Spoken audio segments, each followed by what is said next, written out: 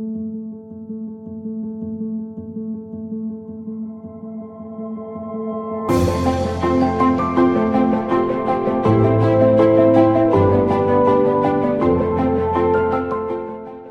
everyone, this is Tala with Drive Through Therapy. Thank you so much for joining me tonight on another episode.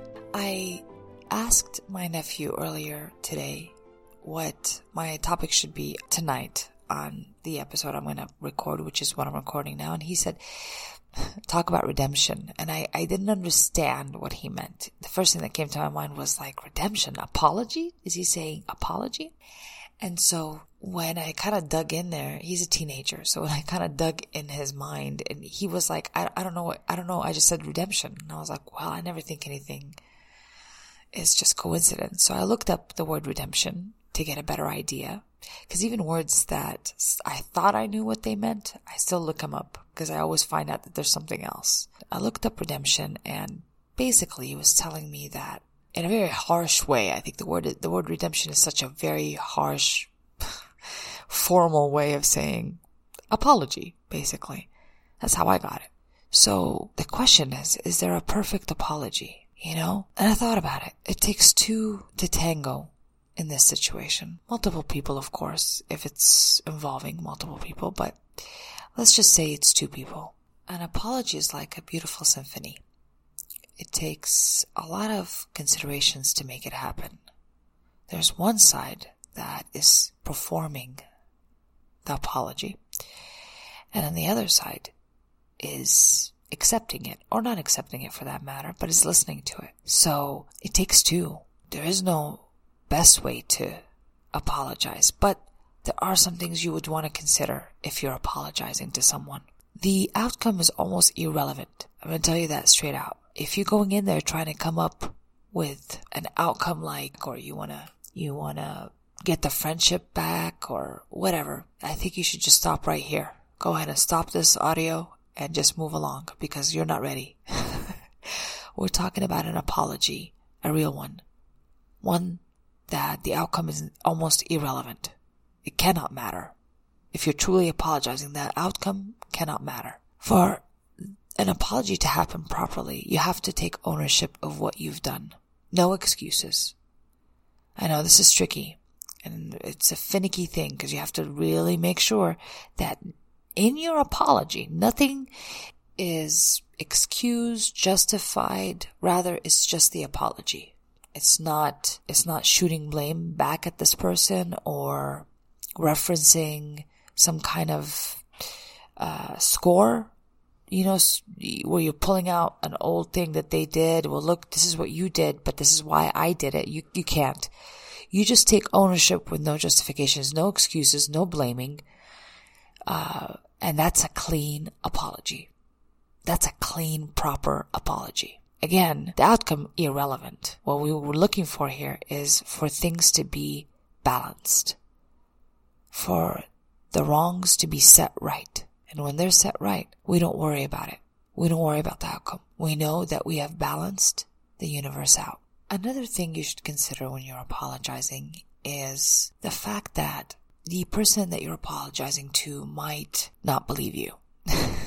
And I want you to be ready to hear everything back that you expect to hear, right? But I want you to hear it solidly. Just stand still and hear it. Hear it out. Hear out their emotional hurt, their feelings, whatever it is that the behavior that you did or something that you did or whatever you said caused, you need to hear that out. Now, even if you want to say something, this is the time where I still need you to stop and hold back. An apology requires a lot of a lot of emotional work for this person that's apologizing. It's not only just taking the responsibility, but it's also being able to hear another person's rejection of it, rejection of the apology, having to hear the person's pain, and me, the apologizer, sitting in humility and hearing it out. Even if it feels like junk, even if I want to defend it, even if I want to say something, I just don't. I allow the other person to do it, to just do what they need to do. I know, this is rough. It's rough. You have to count on that no matter how many times you apologize, how well you do it, the other person who's receiving the apology may not be where you want them to be. They may not be ready to forgive. They may not have done the work or accepted it. Again, they're allowed to do that. They're allowed to not accept it. They're allowed to tell you off. They're allowed to feel their hurt and feel their pain. They're allowed to do that. When you give the apology, you just sit still. Sit still in the peace and the knowledge that you've done the right thing. There's something good that comes from that alone. Like I said before, there's no perfect apology. No, I wish there was. Man, would it make things easier. But there isn't. There is sometimes not enough that a person can do to right this wrong.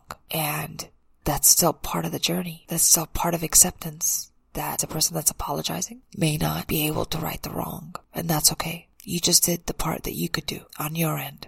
And you release or surrender the journey at that point. It's hard to explain, but there are times when an apology is not enough. And multiple apologies are not enough. The person that you're apologizing to has to work it out. And you just sit back, and we sit in the hope that the other person will heal and accept the apology if they're in that journey of healing. But if they're not, you did what you could do. And after that, you surrender. You're free. As the person who's apologizing, you are free. And I think that's pretty good news. It doesn't have to be traumatic. It doesn't have to be continuous apology and, falling to pieces and taking blame. And I get it. But telling you again, there's some situations where it's not enough. And after you do the proper apology, the clean apology, you just step back. You surrender the rest. But you leave your door open. And what I mean by that is that you need to walk the walk of the person that's just apologized, that took responsibility for what they did. You walk that walk. So just because this person rejected the apology does not mean that you go back to behaving the way you used to behave. Doesn't mean you go back to being vindictive or vengeful. It means that you leave the door open for them to return, and whenever they can, whenever it is their time, and they've done their own work and healing, they can come back. And your job is to keep the door open with no judgment, to keep the door open for them. I know, people don't want to hear the idea that they have to wait after they apologize, but that's what we sometimes have to do. We have to wait. We have to wait until the person that's being apologized to sits down with themselves and learns to heal. And I'm not sure how long that takes. I can't put a time on it, but it's not going to be helpful for you to sit there and do a countdown, because once you apologize, you're really setting yourself free with that clean apology. So to help answer my nephew's question on redemption and how to do it, I think he's really onto something there. But the word redemption is so strong, and perhaps so is apology. Apology has that redemptive nature. It's the fight between good and evil. It has that undertone. I often have this fantasy about the perfect apology, the one I've been waiting for. The thing is, it could come in a perfect package, perfectly scripted, just like I want it. But the thing I have to ask myself is, am I ready?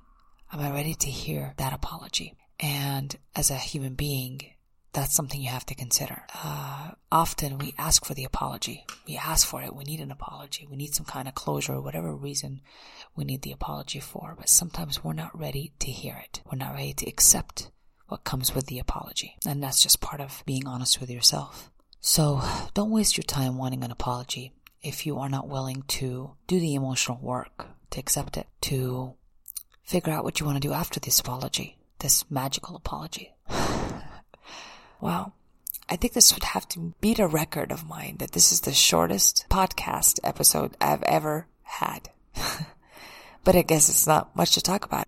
It's the clean apology. But when an apology is done well, an apology is accepted, and that is done and reciprocated, it's a beautiful thing. It's like a symphony.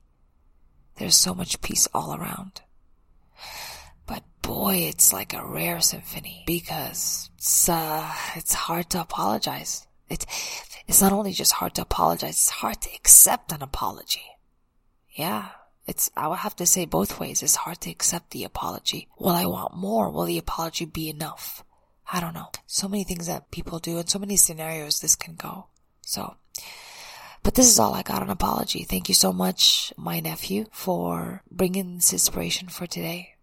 It was well thought out. Thank you. And redemption, I think, is the perfect word, come to think of it. I'm sending everyone love, and this has been an episode of Drive Through.